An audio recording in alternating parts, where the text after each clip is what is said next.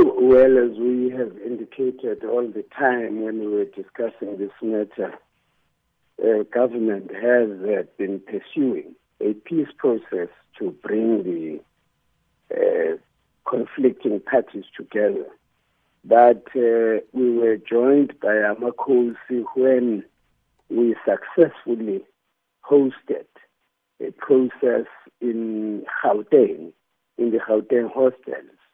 And we did announce that that process was going to go to Glebelands. And that has been done. And this is pursued by Amakhosi at the instruction of the king as well. And these talks have been going on for quite some time. But eventually, yesterday, we managed to sign a peace accord. And that peace agreement is about saying is between two conflicting sides who were located in different blocks in the Glebelands community residential area.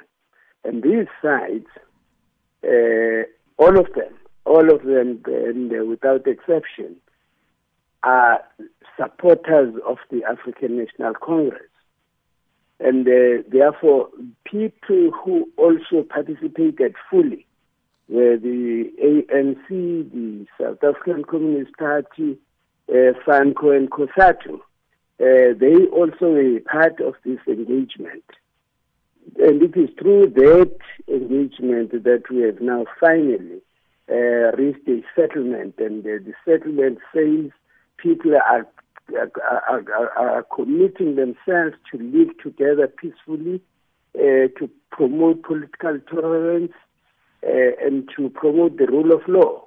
But also, government must also look at the conditions in which they stay, and also promote development in the area, including economic development, because many people have thriving businesses there. In that sense, therefore, we believe that that agreement should hold. And yesterday, everybody pledged support for it. And we must say, the space in which we were holding the meeting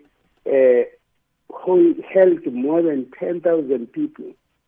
And that place was overflowing, so more than even 10,000. We believe that the agreement has the support of all of the residents of that area.